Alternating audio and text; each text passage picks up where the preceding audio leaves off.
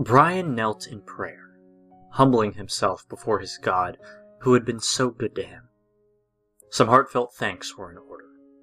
Margaret, the pious, God-fearing woman he'd been dating for several months, was the light of his life and the joy of his heart. Second only to Christ, of course. Brian knew that only God could have sent someone so completely perfect for him. From the way she walked to the absolute way her nose would wrinkle when she laughed. Brian had no doubts whatsoever that God had sent Margaret to complete him.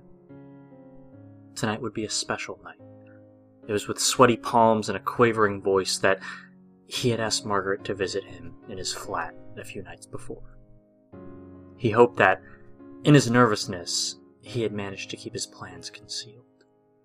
Even now, as he prayed, he knew the time for Margaret's arrival was near at hand, and his heart pounded in his chest.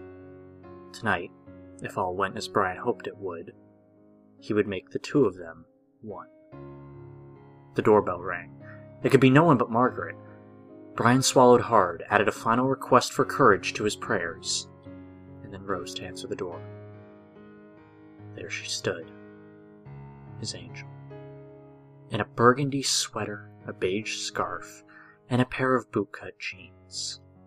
She always presented herself with such class and dignity, Brian thought, not like the other sinners in this godforsaken town.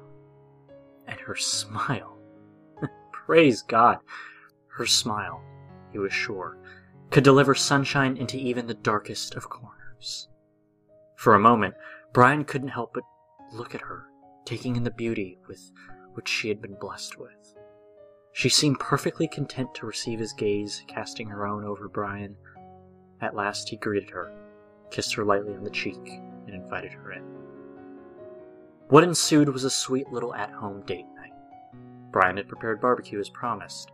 Trying and tasting these new recipes had, in fact, been his excuse for inviting Margaret over. Still, all throughout their dinner and conversation, he could see in her eyes that she suspected something. He could only hope that she hadn't guessed completely incorrectly.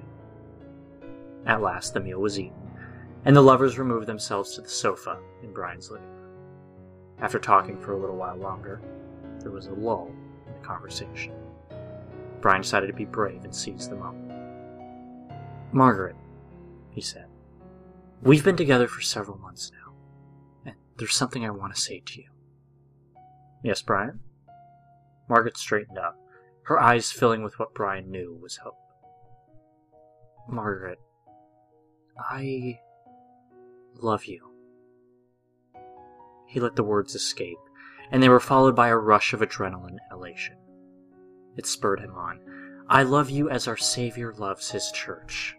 There's no doubt in my mind whatsoever that it was God who brought us together.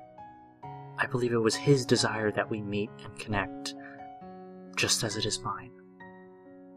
Margaret's eyes began to fill with tears. "Oh, Brian," she managed.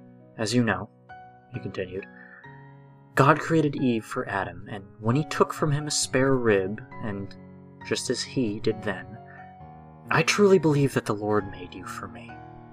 I believe that he intends for us to be one." He swallowed hard. "Do you feel the same, Margaret?" Her tears flowed freely now. "Yes, Brian, I do." Now Brian's eyes began to moisten. "Oh, Margaret," he exclaimed. He reached behind one of the throw pillows for what he'd been concealing. Margaret never knew what hit her. One knock of the hammer was enough to take her out. A few more bashes ensured the job was done. Brian felt sad about having to destroy the lovely face his Lord had created, but he really didn't know how else to subdue her, and she would most definitely need subduing before the next phase of his plan. Brian picked up Margaret's body and carried her out to the kitchen table. He had had the forethought to make sure they cleared the dishes after dinner. It was such a relief knowing he could simply place her down and start right away. He took the knife from the counter, which lay sharpened and waiting, and dragged it across his lover's flesh, making the coroner's Y incision he'd seen so often on the documentaries that had helped him prepare for this night. Once the cuts were made, he peeled back the flesh from her rib cage, and some effort. So many choices. he marveled. But he felt confident that God would guide him to the rib which had previously been his own. Although how he was ever going to put it back inside himself once he found it was still a complete mystery.